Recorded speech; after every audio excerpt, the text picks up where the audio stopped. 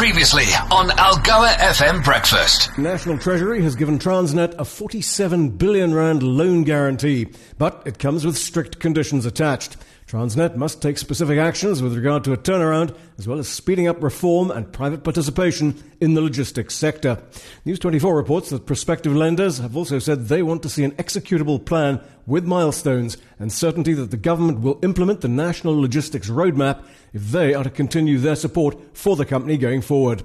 The £47 billion will convert non-guaranteed debt into guaranteed debt. That should lower Transnet's cost of borrowing. Reserve Bank Deputy Governor Fundi Tshazibana says there's a good case for domestic interest rates to stay higher for longer.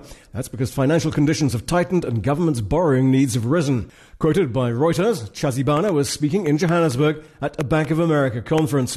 For lower rates, she said, there needed to be different macroeconomic settings. She cited reforms to bring down the country's risk premium and a lower inflation target among potential ways to achieve that. Some relief for hard-pressed consumers is on the way, with fuel price cuts due on Wednesday. Petrol, both grades, will fall by 65 cents a litre, with high-sulphur diesel dropping by R2.35, low-sulphur diesel by R2.41. Illuminating paraffin will drop by R1.71. Heading into the weekend, the JSE closed with both the All-Share and Top 40 up by just under 0.25%. London's FTSE up 1%.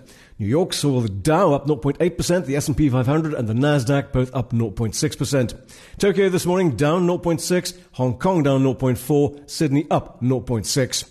The US dollar holding at 109 to the euro. The rand's picked up 18.63 to the dollar, 20.29 to the euro, 23.63 to sterling. Gold at 2,085, having gone to a record 2,135 earlier. Platinum 937. Bitcoin also well up, just under 40,100. The first time at that level since May of last year. And Brent crude oil just over $79 per barrel. Algoa FM Breakfast is the business.